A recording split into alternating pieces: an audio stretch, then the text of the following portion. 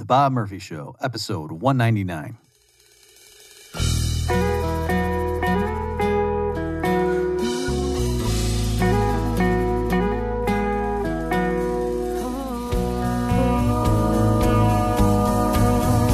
There's a tidal wave coming. What you gonna do? Get ready for another episode of The Bob Murphy Show, the podcast promoting free markets, free minds, and grateful souls. It's your source for commentary and interviews conducted by a Christian and economist. Now here's your host, Bob Murphy.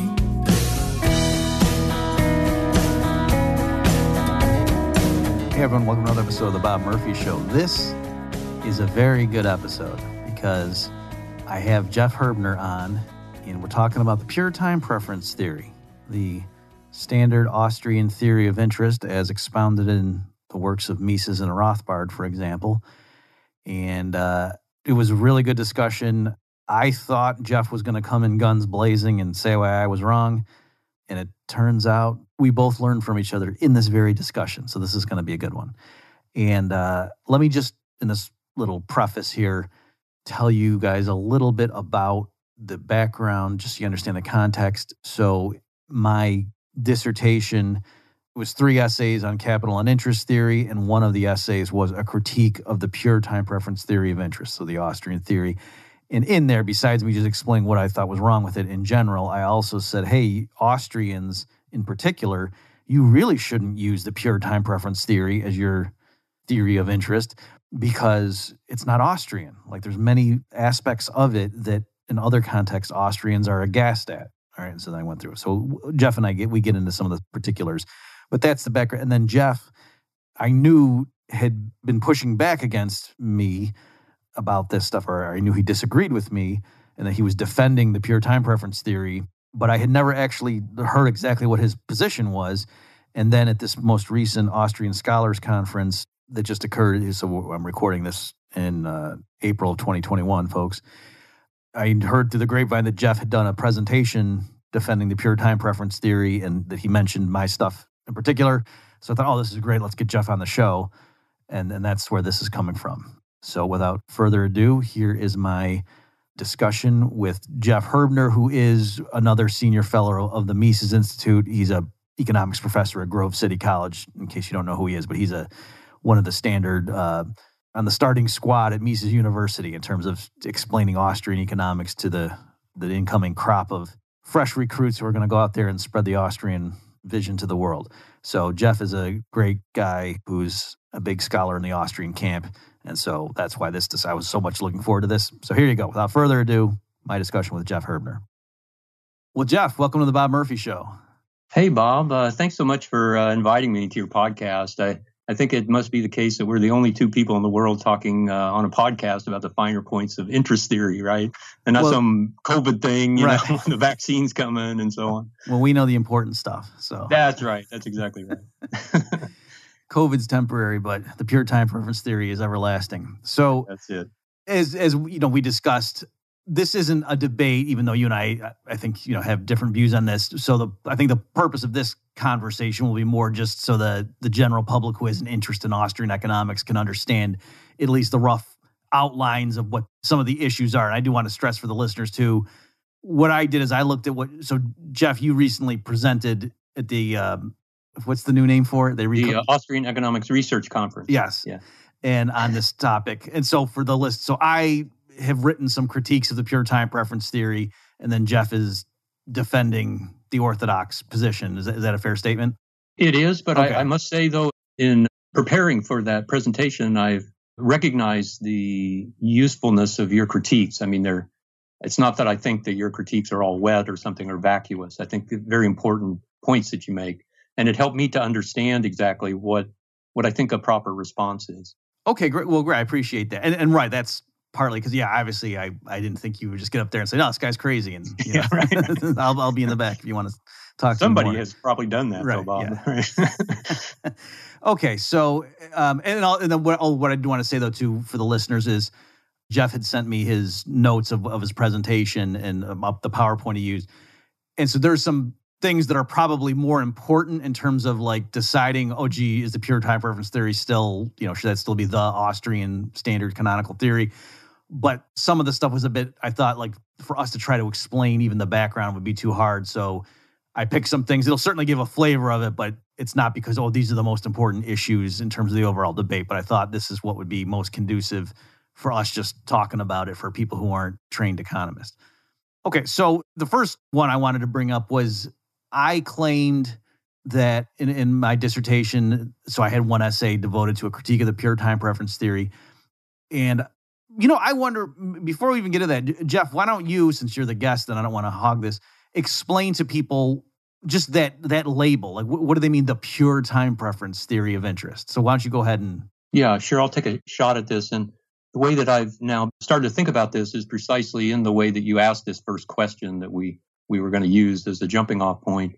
This idea that the classification of interest rates are typically in two categories: real interest rates, or what the theorist is attempting to explain is like a Boom-Bob work would, right? The preference for present goods over future goods. And it's that exchange of goods, the intertemporal exchange of goods, that is the interest rate in that theory. And then there are monetary theories of interest rates. So Keynes famously posed one, and you posed one that isn't, I'm not saying it's Keynesian, but it relies upon liquidity preference, right? And so trying to explain the monetary interest rate through liquidity preference as a means of dealing with the uncertainty of the future. So those are the two typical categorizations. And I've come to view the pure time preference theory as actually a third category. I don't think it can easily be categorized as either real or monetary. And so what I would say about the pure time preference theory is that the pure time preference theory is trying to explain the intertemporal price of money, not of goods. And so it isn't a real theory, but it isn't a monetary theory in the same sense as your monetary theory is, that it is based on liquidity preference.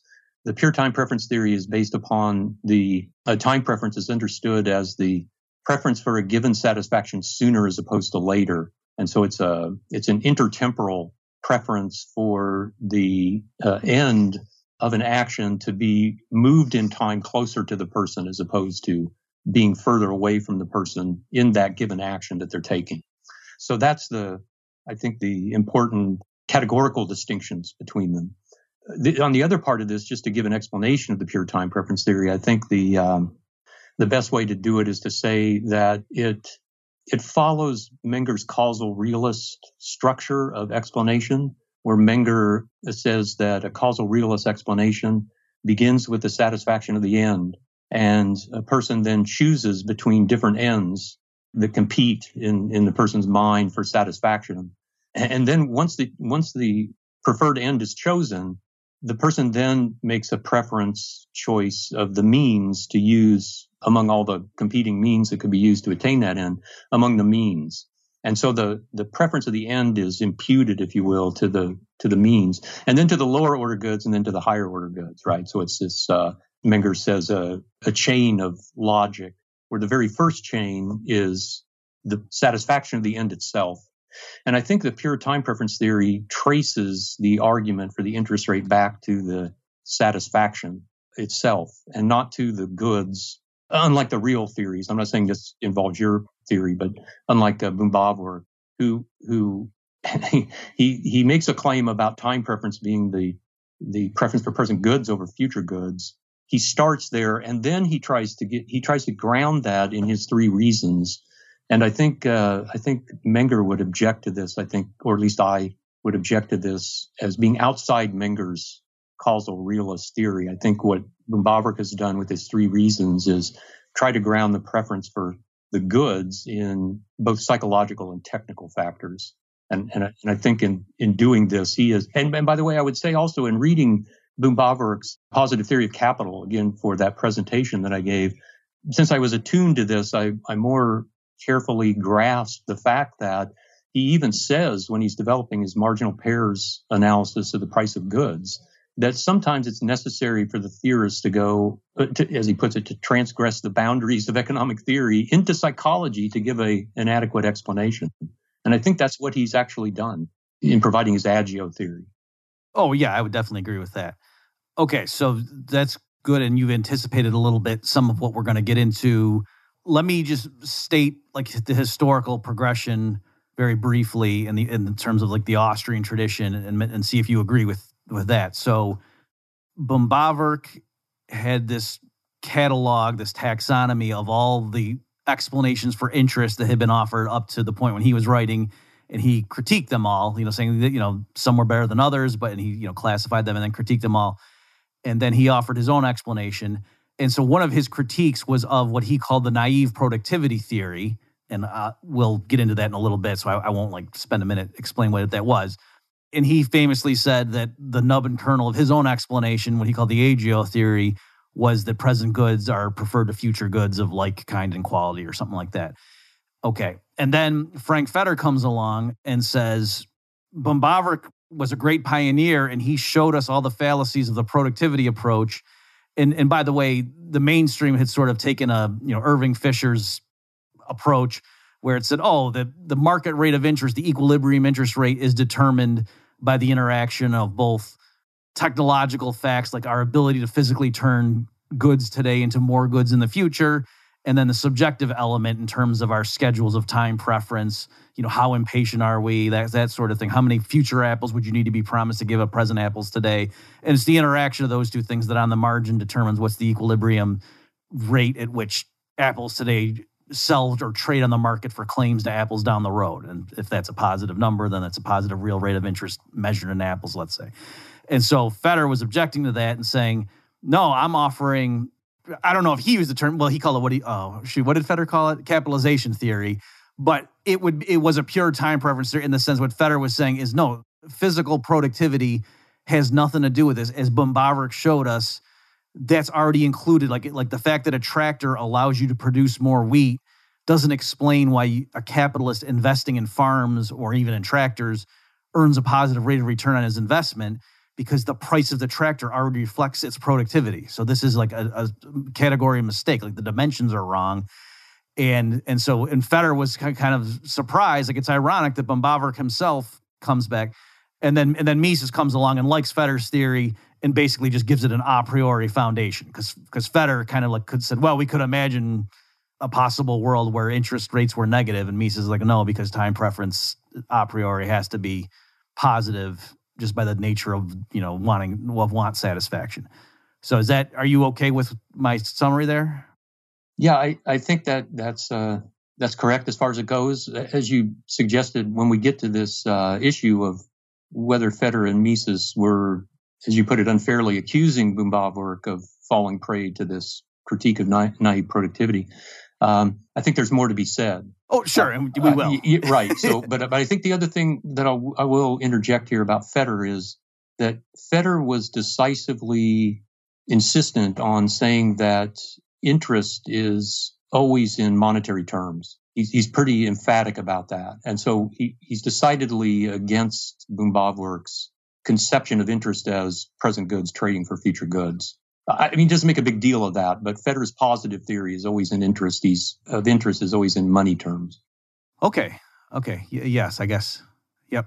And then by the way, I should also add, Bob, just for clarity, that as you put your finger on, it's not at all clear in Mises, just as you read his text, it's not at all clear that he is doing that, right? It's not. He talks about present goods trading for future goods, or at least the preference for present goods over future goods. It's I think, much more difficult to grasp Mises's theory from what he's written, say, in Human Action. It's just it's not nearly as straightforward as Fetter. Now, as you pointed out, the big advance of Mises, so to speak, in that line is his grounding of time preference as an apodictic feature of human action.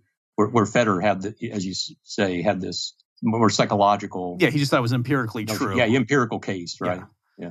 Okay, but again, for I'm stressed that to call it a pure time preference theory, what that word "pure" is doing is saying it's about time preference. It's not about productivity. Whereas a more mainstream approach is, it's the interaction of both. They might think they're saying, it's like supply and demand or something. All right, so then, so the first issue, and I agreed that we should link it up, is this: is it a real theory, a monetary theory, or this term you've Did you invent it, calling like a calculation theory of interest? I hate to think that I did, but I guess so. Okay, I can't think of a.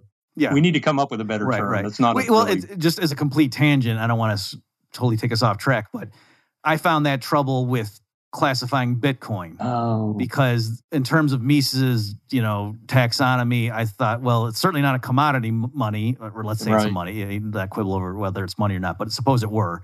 It's not a commodity money, but then the issue is it fiat or it's certainly not a credit money, right? And so that means it has to be fiat, but yet you don't want to say that because it's private and voluntary. You know what I mean? And so it's anyway. Absolutely. Yeah. Okay. Yeah. So for this one, so here's my quick take as to why I, in my dissertation, was calling the pure time preference theory a real theory of interest. And my broader point was this is ironic. So for the listeners, what I was trying to do was not so much say it was wrong, but to say this isn't an Austrian theory, meaning let me show you all the attributes of the pure time preference theory as propounded in canonical Austrian texts like Man, Economy, and State, Human Action, Israel Kirzner's stuff as well, and show you it's got a lot of features that normally we Austrians don't like when other economists have theories or discussions that you have these attributes. And so one of them was that I claimed the pure time preference theory was a real theory, and so it focused on real goods rather than money. And I thought that's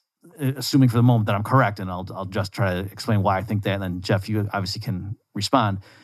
But my point was, in other contexts, Austrians are really big about, hey, let's not just use simplistic models of like a barter economy and then throw money on as an afterthought. Like Mises was very, he thought that's kind of what opened the door to market socialism and why so many trained economists thought socialism could work because their model didn't have money in it. That what they were trying to explain was like the real exchange ratios in a Walrasian model, and then just threw money prices on as, and then whatever the money, how much money there is and the velocity of circulation, throw that on to get some absolute price. But the real thing is the real price ratios. And to me, that's what the pure time preference theory is. I mean, famous Böhm-Bawerk clearly said it's about present goods versus future goods, not present dollar. Well, he wouldn't say dollars, whatever, marks or whatever. And then also, or ounces of gold. And then also, like, I think a lot of Austrians would say, oh no, time preference. I mean, Robinson Crusoe that would have, he wants a present coconut more than a future coconut. And when Austrians try to motivate time preference, and they say the fact that a man, if time preference didn't exist, then a man would value a pizza in 100 years the same as a pizza today, and that's crazy. That kind of stuff. So that's where I'm coming from when I say it. To me, whenever you read any standard Austrian stuff about time preference and the pure time preference theory of interest, they start talking about real goods, or as you might say, the utility, but they're not talking about the valuation of money today versus tomorrow. Whereas to me, prima facie, what interest is it the higher exchange rate of present money versus future money. And so, and then the last thing I'll mention is if we were trying to explain market interest rates with the pure time preference theory and by citing time preference, if you had to pick between, is that going to explain the real rate of interest, meaning like price inflation adjusted, or the nominal interest rate?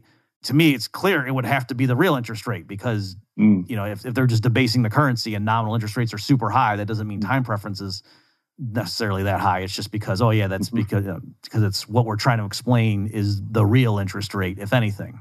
Okay, so I'll stop there. That's where I'm coming from when I classified it as a real theory of interest. And just to follow up on that, I agree with all that criticism. I agree that if what the pure time preference theory is doing is trying to explain real interest rates in the path of Böhm-Bawerk, then it has all the problems you mentioned. I don't have any quibble about any of that.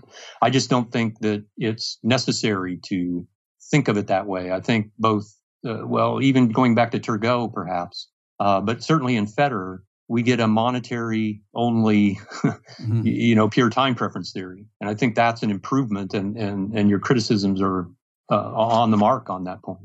Okay, so is this what I'm going to say now correct? That you're saying, you're right, Bob, what Böhm-Bawerk gave us was a real theory of interest, and that all the critiques I brought up about a real theory of interest, and especially being non-Austrian, are true, but that's why it went through the sieve or the filter of Federer, and he got rid of that stuff, and what he retained, what was good in the Böhm-Bawerk approach, and then what was passed down to Mises and Rothbard was not. They got rid of that stuff that actually it's not a real theory of interest anymore. Is that what you're saying? I'd like to think that. I'm not sure I'm not sure. As I said before, if you just read the text of Mises and Rothbard, trying to point to places where they talk about present goods trading or the preference for present goods over future, you can find plenty of references to that. And so it's not, I don't know if in their own minds they thought as clearly as they should about those. I'm just not, I don't know exactly how to interpret that. Okay, so I'm not claiming that Mises himself accepted Fetter's money only position. I'm not sure I could demonstrate that, so to speak.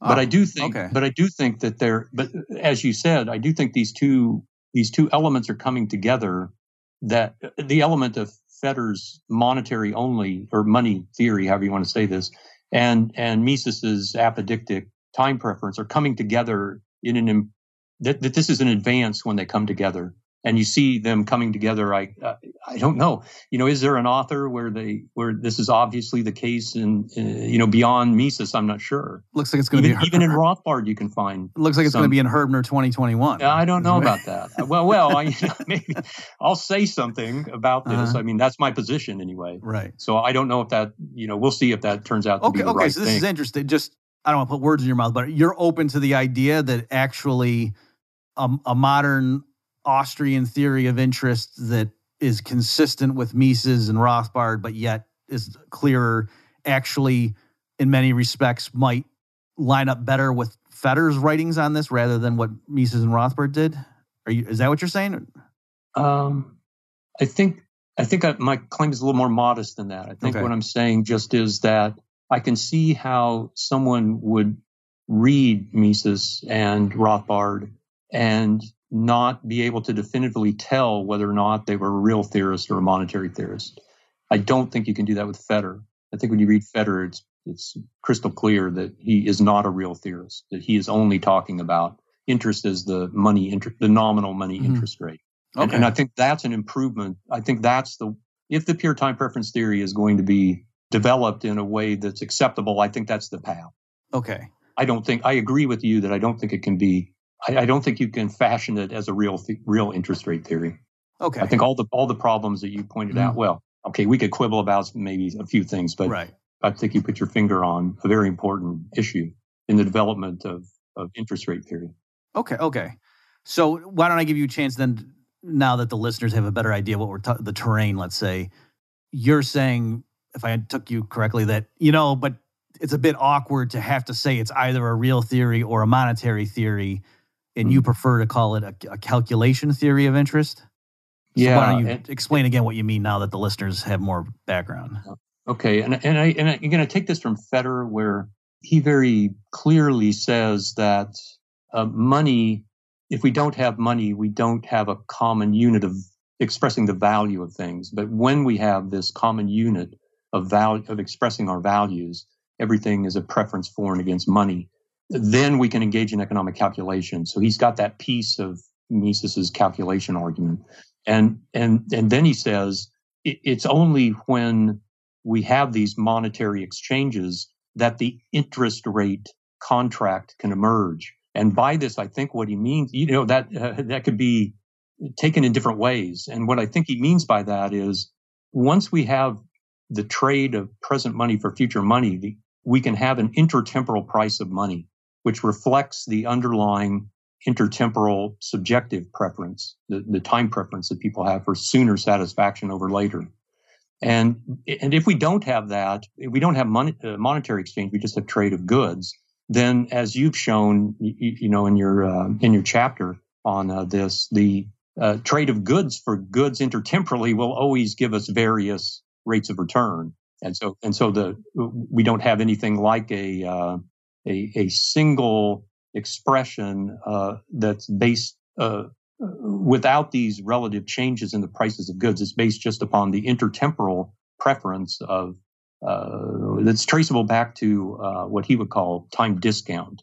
So I think that's why to call this a economic calculation, a view of interest, because what Fetter is saying is that because money provides the unit of economic calculation, it would do this across all tradable things, persons, goods, places, and times. And so it is the common unit in which present valuations and future valuations can be expressed in the same way that they are across persons and places and goods.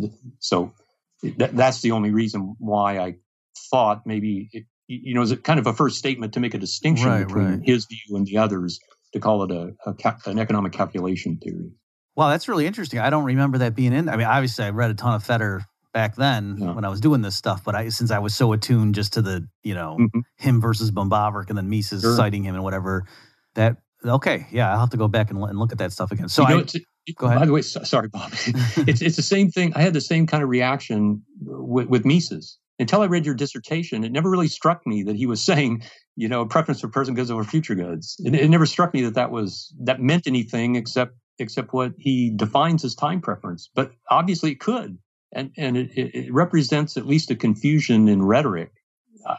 I just hesitate to think that Mises was confused mentally about this, but I don't know. I mean, it's not helpful for us who come after him to grasp what he's actually arguing.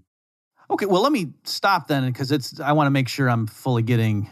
Some people who are tuning in, waiting for you to smack me down and no, defend. They might be concerned that Are you saying that if someone wants to explain interest, are you still okay? But if somebody says, hey, you Austrian economists, how do you guys explain interest? And the person says, interest is essentially about time preference.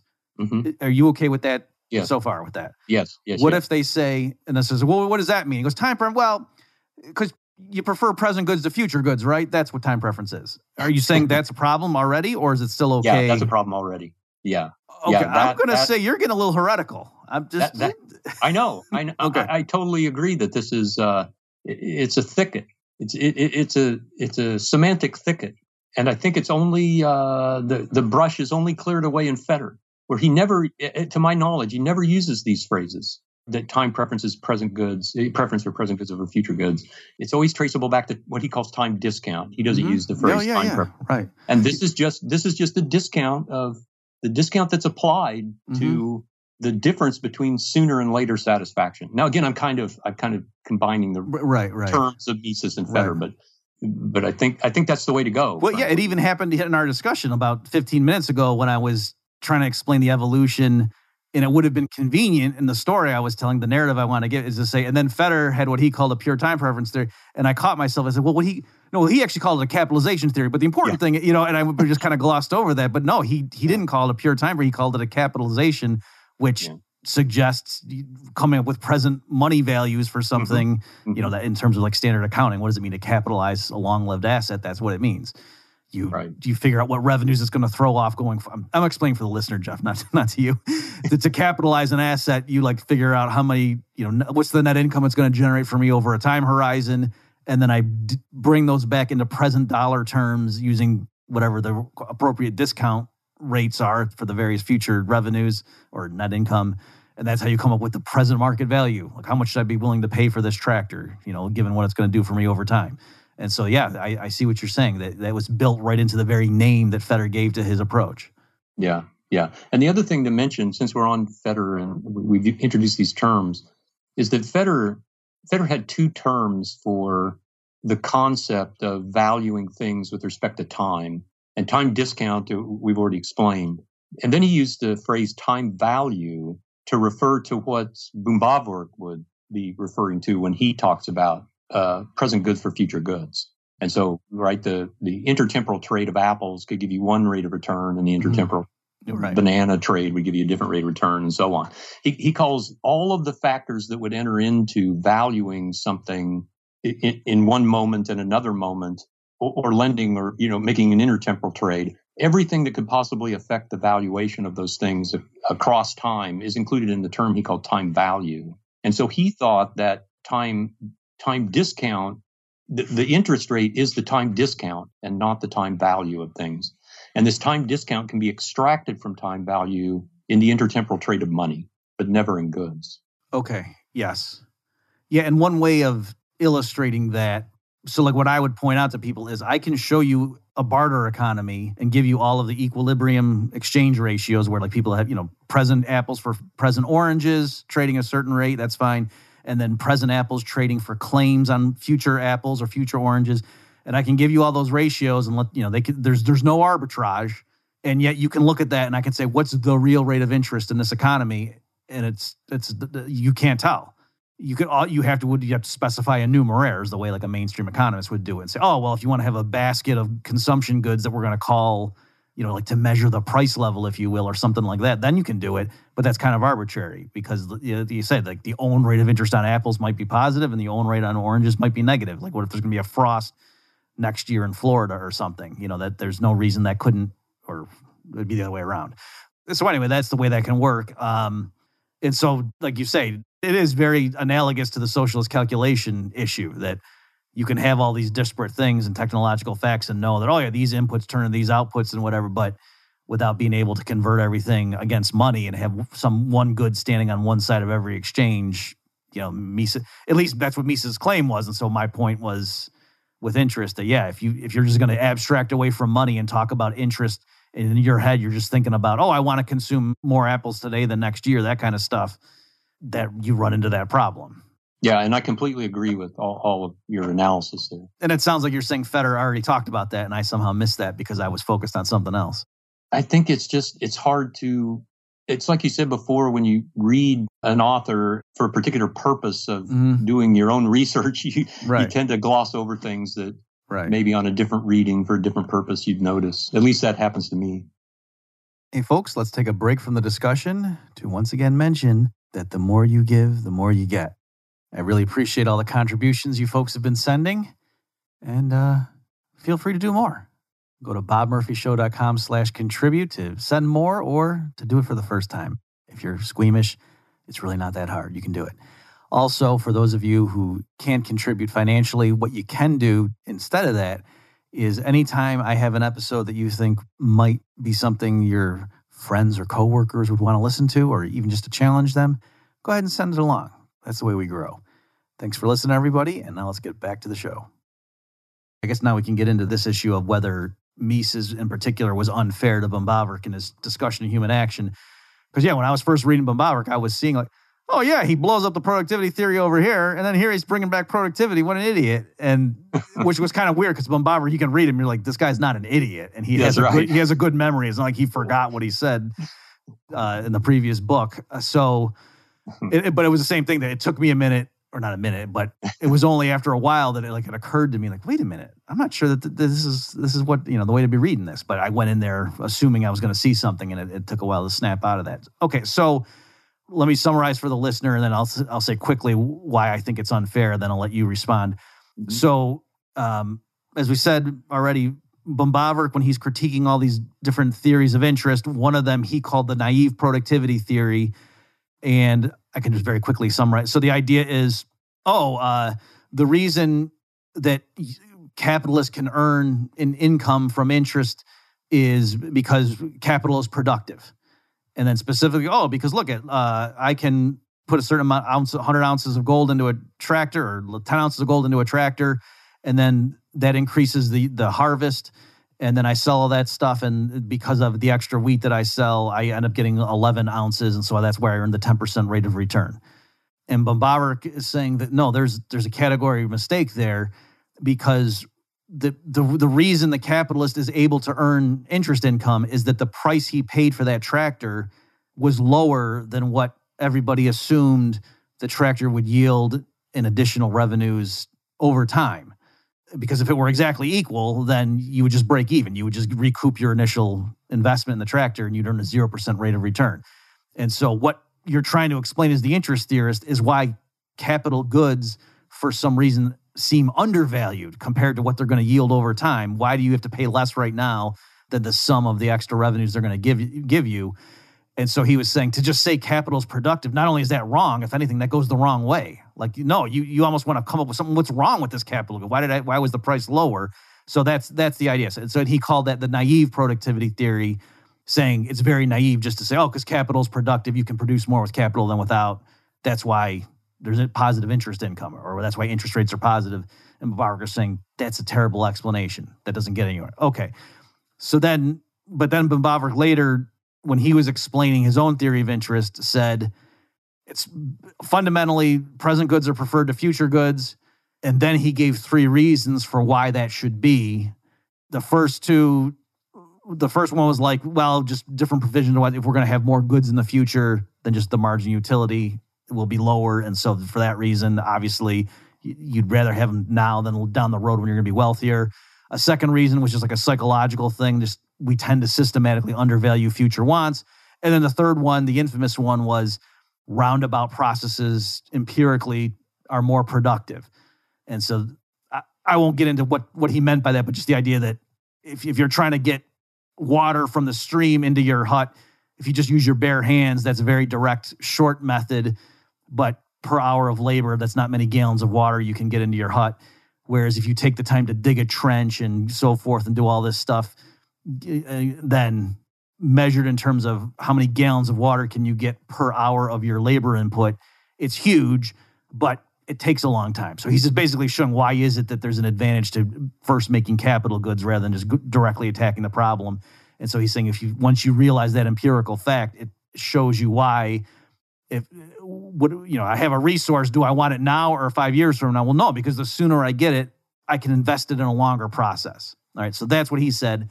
And so Fetter and Mises to then say Bobavik relapsed to the naive productivity theory. I was just saying no, because that it wasn't naive. The naive just meant, you produce more with than without. And what he was saying was very sophisticated, and it was working through his ultimate explanation to explain why is it that present goods are more valuable than future goods. This is one reason.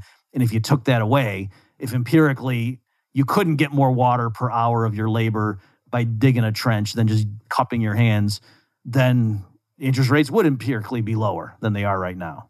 Okay, so I talked a lot. I'll stop. Mm-hmm. I'll let you respond to that. Yeah. I had to rethink this when I was just mulling over in my mind, what you had said in criticism here. And I've come to the conclusion that actually Fetter and Mises and Bobavik are just talking past each other. I think they're talking about a different conception of interest.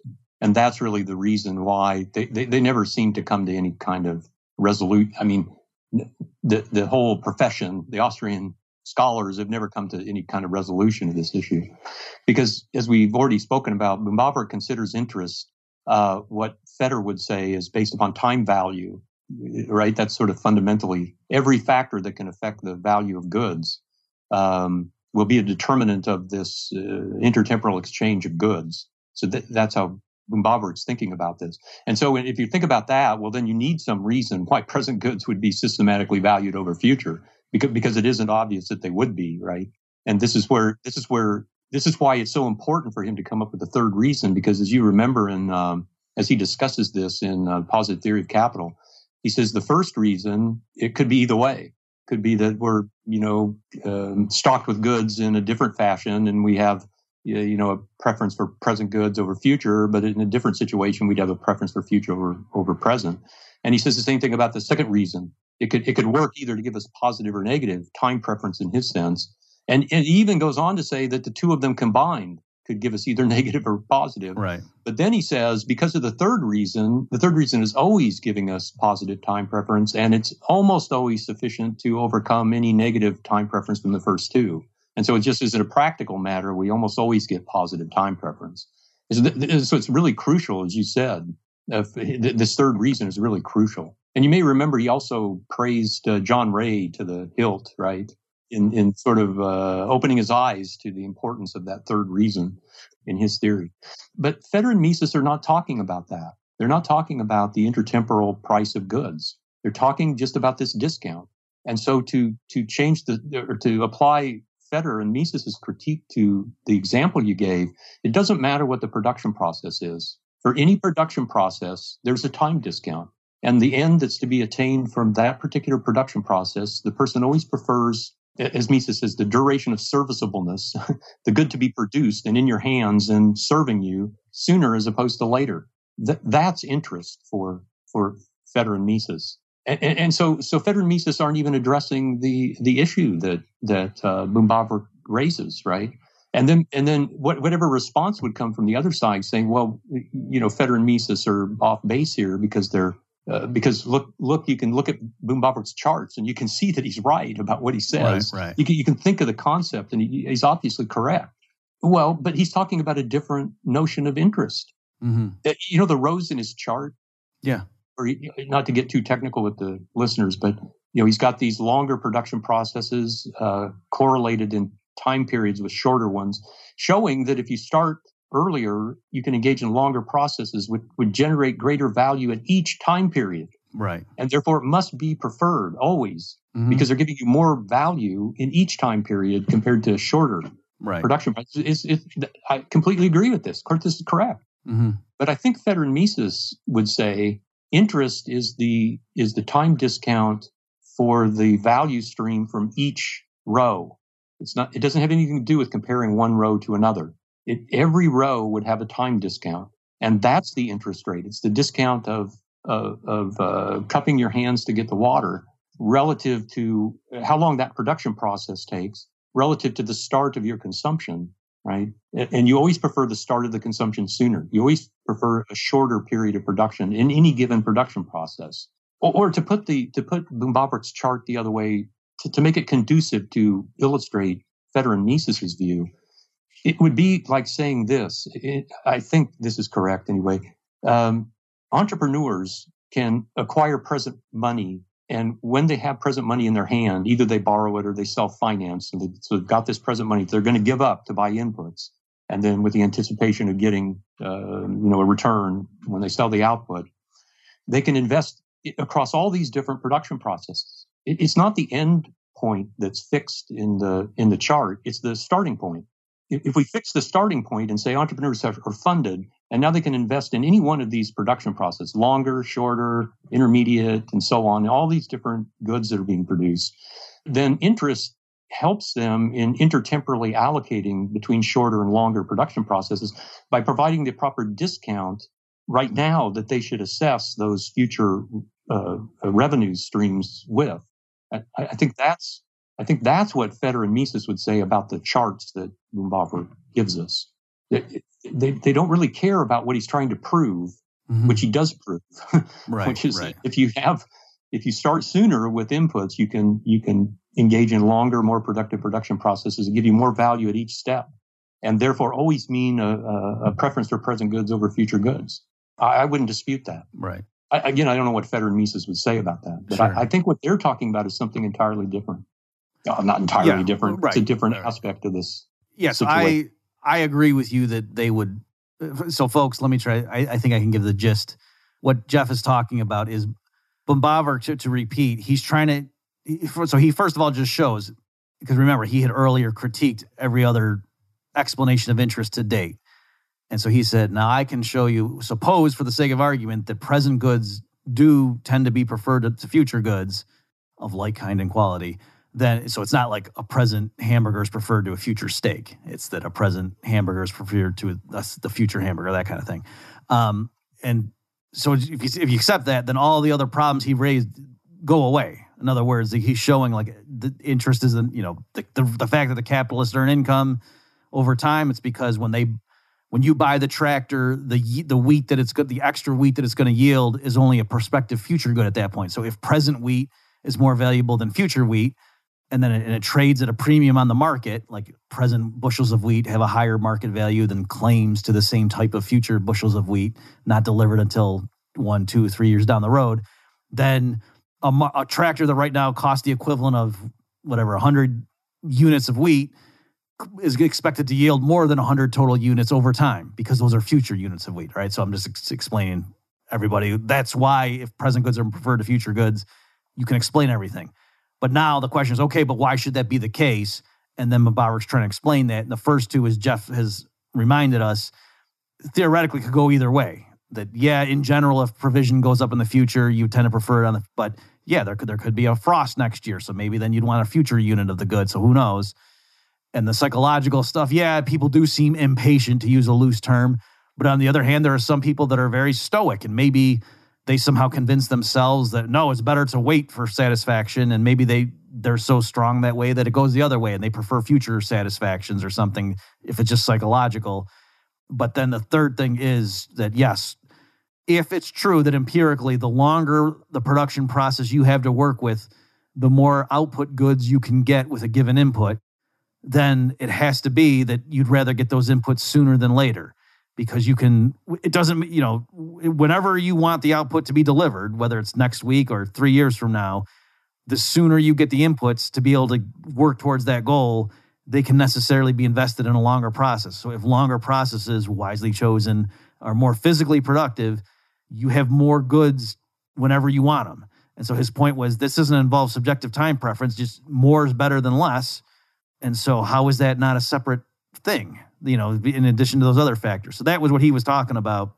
And yeah, I guess the modest point being that I guess you'd be okay with Jeff to say it's not that Böhm-Bawerk fell prey to his own critique. Like, because you're acknowledging in his own system, he's not contradicting himself. It's just they're saying that system's not really it's kind of unwieldy or it's awkward. Yeah. Okay. Yeah, I completely agree with that. Okay. And then, but your point though was to say what Feder and Mises would probably say is okay. And so, folks, Böhm-Bawerk had like these tables just showing, so if I have an input available this year, and then he has it in various lengths of production processes, all the options at your disposal, like in year such and such, you could have this much output. In year such and such, you have this much. And so with each subsequent year, if that's the first time then you get the input and then started on that process, like everything just shifts one column over.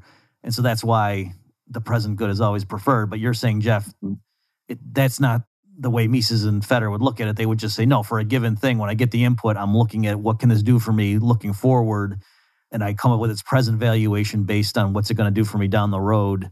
The most valuable use to which I can deploy it is going to do something down the road, and then but to now evaluate that in the present, I have to discount that somehow. Yeah, as you said before, it's the capitalization, right? For any given set of assets or inputs, it's a capitalization, the discount of the future revenue stream. So I guess what a Böhm-Bawerkian would say is he doesn't have a problem with that. It's just what Böhm-Bawerk was trying to explain is that discount itself. Like, why would you how come sometimes you might discount at 2% or rather than 34% per annum or something? And so I guess that's what he would say. Maybe, but it'd be good again. Well, he'd say it in German. I think though it's a different conception of what interest is that makes them talk past each other. Right. As I put it. I definitely agree. They're talking past each other. Okay. Yeah. Okay. The next issue we had jotted down to discuss. Let's see, how are we doing on time here? Okay. Yeah, we're okay at that. Is again, in my laundry list of, hey, Austrians, are you sure you want to use the pure time preference theory as your go-to explanation because it's not Austrian? And then exhibit whatever L is, I've got a quote from Mises where he's talking about interest, and listen to what he says. So I'll read the quote that Mises says, originary interest is the ratio of the value assigned to want satisfaction in the immediate future and the value assigned to want satisfaction in remote periods of the future. And so just reading the text, prima facie, it looks like he's saying you take the value of want satisfaction, very close and very far, and you divide them. It's a ratio of want satisfaction. It looks like he's dividing utilities. So if utility were cardinal, then this would make total sense. But Austrians are adamant that it's not. And so my claim was, you see how dangerous the pure time preference theory is. It leads even Mises to talk about dividing utilities because it's not because he screwed up. It's because I claimed that's the kind of theory it is. It's saying, why is, if I'm in December and someone says, do you want an ice cream cone now or in the summer, or do you want ice now or 6 months from now? And I say, give it to me in 6 months from now. Does that mean future ice is preferred to present ice? Well, no, because they're different goods, right? And so you're like, it's the pure time preference theory makes you think of utilities now versus down the road, and then you discount them. And so I was concerned that it might lead you to look at utility as being this cardinal thing. And that was my evidence that, see, Mises is literally dividing utilities. Right. So I'll let you respond. Sure. And there are a couple of thoughts that I have about this. So let me start just by reading the rest of the quote. So where Bob left off, it goes on, Mises goes on, he's talking about the ratio of want satisfaction. Then he goes on and he says, it, speaking of originary interest, manifests itself in the market economy in the discount of future goods against present goods. It is a ratio of commodity prices, not a price in itself. So I take Mises then to mean from that originary interest is hidden, not manifest, but hidden and operative in the mind of the actor in any circumstances except the market economy. Is hidden and not manifest. But in the market economy, it's manifest in these money ratios, right? Commodity, the ratio of commodity prices. So that's how I would understand the kind of context in which he's saying that originary interest is this ratio.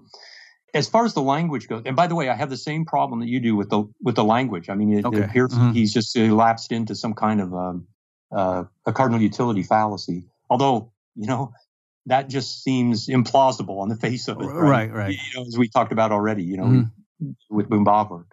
But in any case, I would say then, if we're going to try to grasp the meaning of what he wrote on originary interest without lapsing into this fallacy, he does say this. The quote, we have to emphasize what he says in the quote. He says, originary interest is the ratio of the value assigned to want satisfaction, not the want satisfaction, but the value assigned to it. Yeah. Now, we have to make a further interpretation, right? We have to give him a charitable interpretation here to say, maybe he means by value assigned just the preference rank.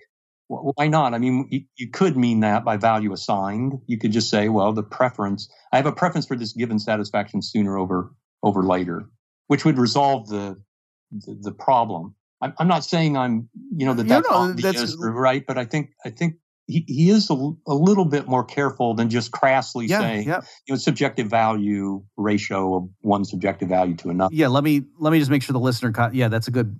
That's good. Okay, so folks, again, the smoking gun quotation that I thought proved, Mises says, originary interest is the ratio of the value assigned to want satisfaction in the immediate future and the value assigned to want satisfaction in remote periods of the future. So I was claiming, guys, there's no getting around it. He literally just divided values, which clearly in this context means like subjective value. But Jeff is pointing out, well, why did he use those words assigned? Because in my interpretation, he wouldn't. Those are superfluous.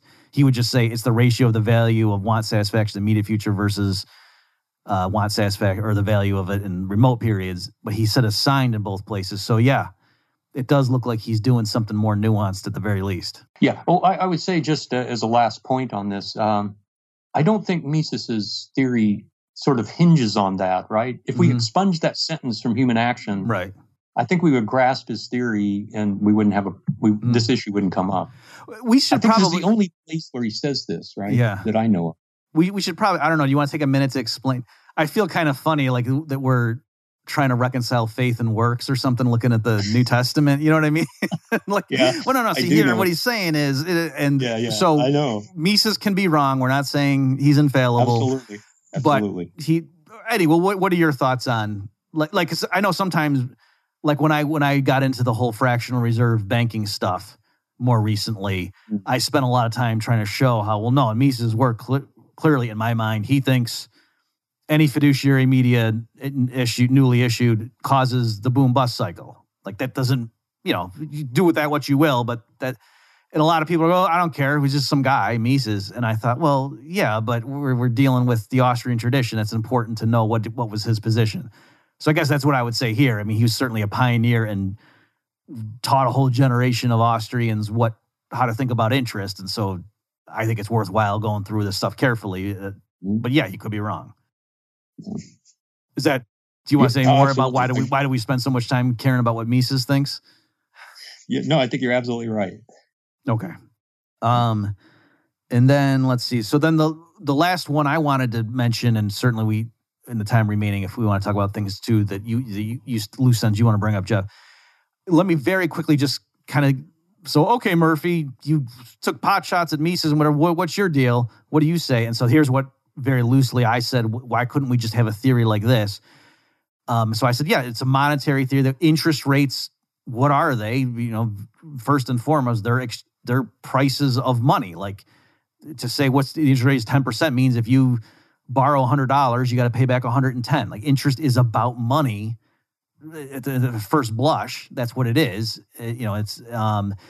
And why don't we then, so I thought, well, why don't we look at currencies? And so when we talk about exchange rates in the same time period between like the US dollar and the euro, we wouldn't explain, if there's a premium for dollars versus euros, we wouldn't explain that due to geography preference or proximity preference and say other things equal, you want goods to be closer to you rather than farther away, even though that kind of makes sense. Like, hey, I can't consume a good if it's not near me. If a good, to say there's no proximity preference would mean a man doesn't prefer to have a good next to him than by Pluto. And that's crazy, right? So I could build up a whole theory of exchange rates based on proximity preference and how you want goods to be closer to you, and that'll explain geography. And that would even explain stuff like why orange prices get higher when you move away from Florida and towards Alaska. See, it's proximity preference at play there. And any counterexample, I would just say, well, other things aren't equal. So I was just trying to show the Austrians have built up this explanation of interest based on time when you don't need that. Just say it's about money because that's what it is. And then, why would present money be preferred to future money? Well, there's lots of reasons I could give you. And what does money do? Like just holding money, gives you utility. And you could, I guess you could call that liquidity. But I know Keynes had a very particular meaning, so I hesitate to call it that. But the service of holding money, that's what it does for you. Is just its mere possession kind of helps you deal with the uncertainty of the future.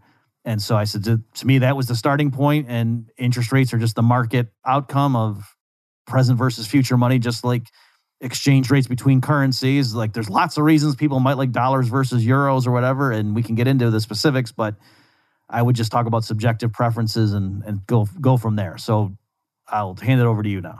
Right. So the only thing that the kind of basic question I would have about this, and I don't know your answer, and so I don't really know how to respond exactly, but it just raises a question in my mind. And the question comes from what we have talked about before in terms of the intertemporal role of interest in economizing the allocation of resources across time. Mm-hmm. So it isn't obvious to me that if you expunge time or maybe that's not what you're saying, I'm not sure. Mm-hmm. If you say, well, time preference has no role whatsoever in interest, or if you're just saying that fundamentally interest comes from money demand and not from time preference.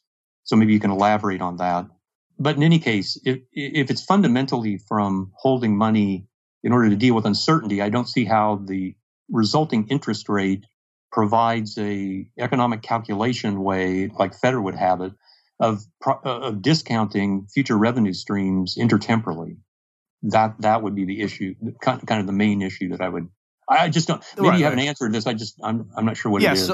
So real quickly, I would just say, just like if you're a business owner and you're buying some of your supplies from the Eurozone and from Japan and Malaysia and things, and then you're assembling them in the U.S. and then you're selling the finished goods in Mexico. There's 3 or 4 currencies you're dealing with.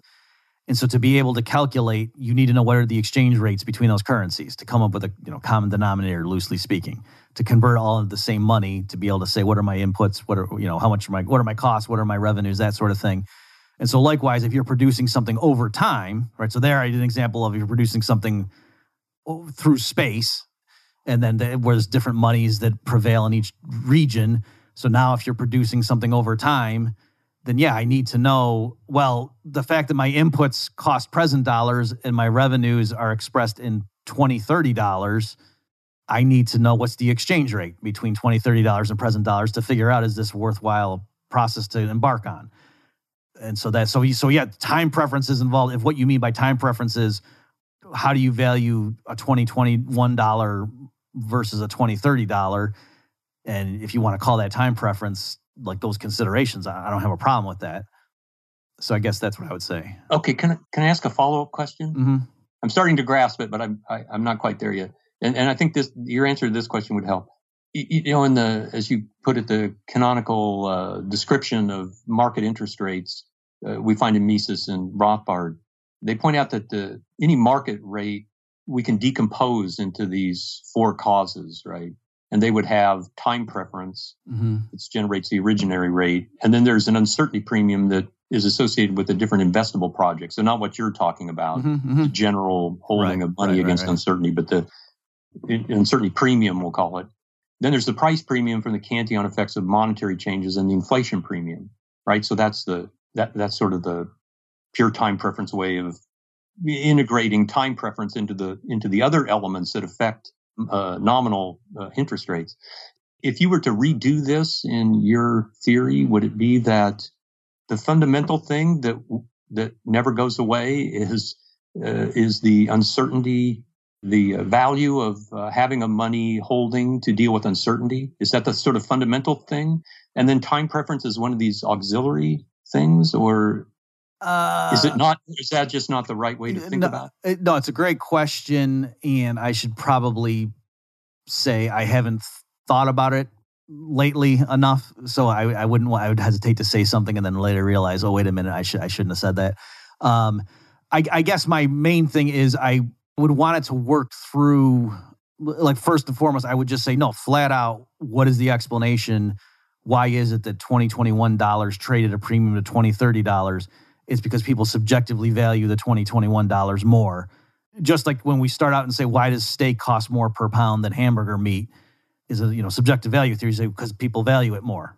Now, if you want to ask me why, okay, I can't, and we can't say too much for consumer goods, except, well, they do.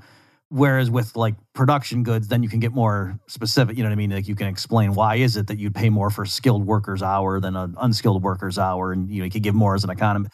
So that's kind of the approach I would take, and then I would, as I guess part of it, when you just say why do people value money anyway or at all, if it's not a commodity money, then you get into the uncertainty stuff. So I guess that's the sense in which, to me, uncertainty is so fundamental to it, is because that's why we hold money at all, or even if it's a commodity money, it qua money.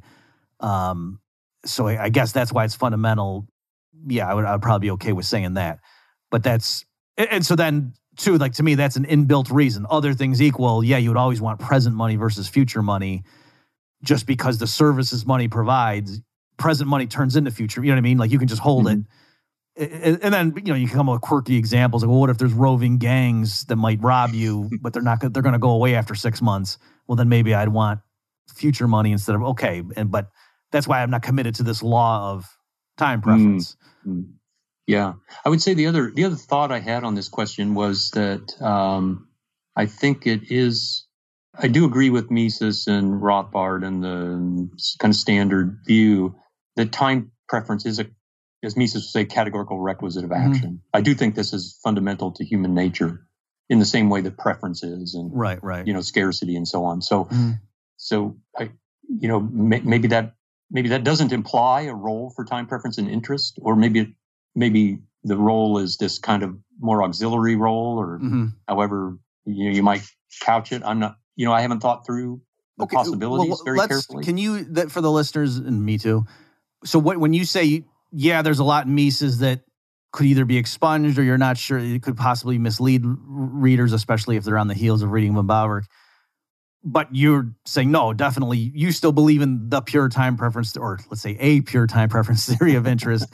So what does time preference mean as you use it, and you think still is the core staple of an Austrian theory of interest? Yeah, I think I accept Mises's the way we put it on the PowerPoint slides, the notes that I gave you. I think that's the correct way to think of time preference. So Mises's description of this is that in every action, a person chooses when to start it and when to stop it. And so there's a duration of every action that's a choice variable for the person.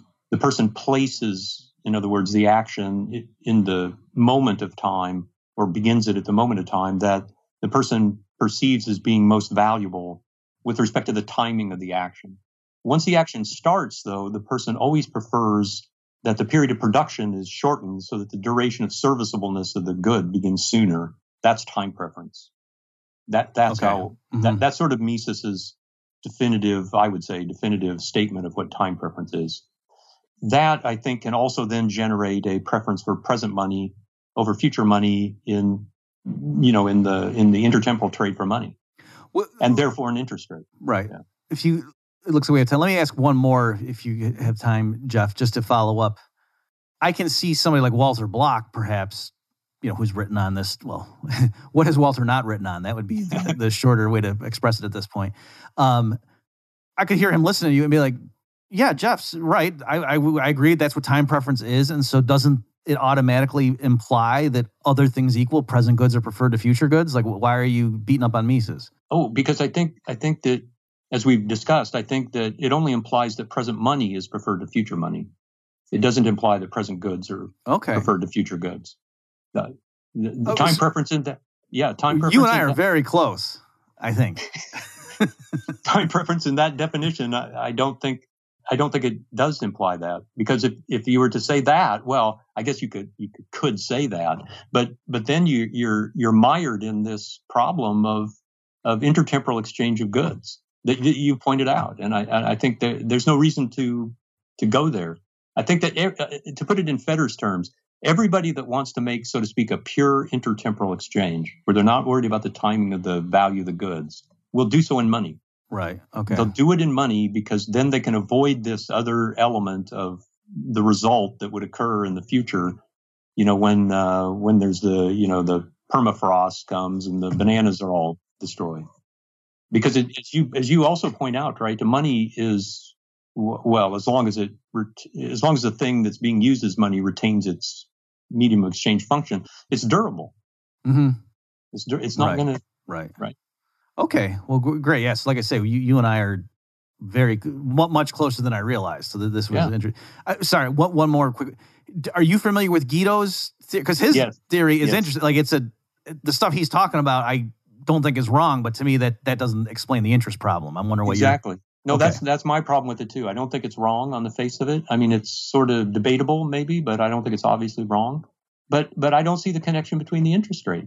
And if there is an interest rate that's generated by, the superior value of the attainment of the end versus the value of the means used to attain the end, I don't see the intertemporal connection. Right. Yeah. And it would be the same no matter the length of the action, right? Yep. I had the same. Yeah. I think I even asked him that because I interviewed him about it, and obviously this is a biased recollection, but I almost think he was kind of like, yeah, that's good, So I think he at least agrees that, yes, if there is a problem with his theory, it's what we just said. So, folks, right now you're listening to bobmurphyshow.com/199, and I'll put a link in to my interview with Guido where we talked about some of this stuff. Okay, well, Jeff, thanks so much. This was really interesting. I certainly learned a lot. I'm sure the listeners did as well. So thank you for I guess, is there anywhere if they want to see, because your talk isn't going to be made public, right? No, it's not. There's no video of it or audio recording that I know of. But yeah, thanks for this. This was great. I mean, I really learned a lot as well, and in going through your material and thinking about it carefully. So and I agree that we're very much closer together in our positions than I realized at the beginning when before I delved into it. Well, this is good. I have to say this. I feel relieved now, because now if people were like, yeah, this Bob, he did some crazy stuff in his district, at least I can say, well, Jeff Herbener said it's not totally crazy. So, and if you're all right, then it's, well, give a pass. As they say, that and 50 cents will get you a ticket on the subway, right, in New York. Okay, Jeff. Well, thanks so much. And thanks, everyone, for listening. Take care, Jeff. Thank you, Bob. You've just experienced another episode of The Bob Murphy Show, the podcast promoting free markets, free minds, and grateful souls. For more information and to subscribe to this podcast, visit bobmurphyshow.com.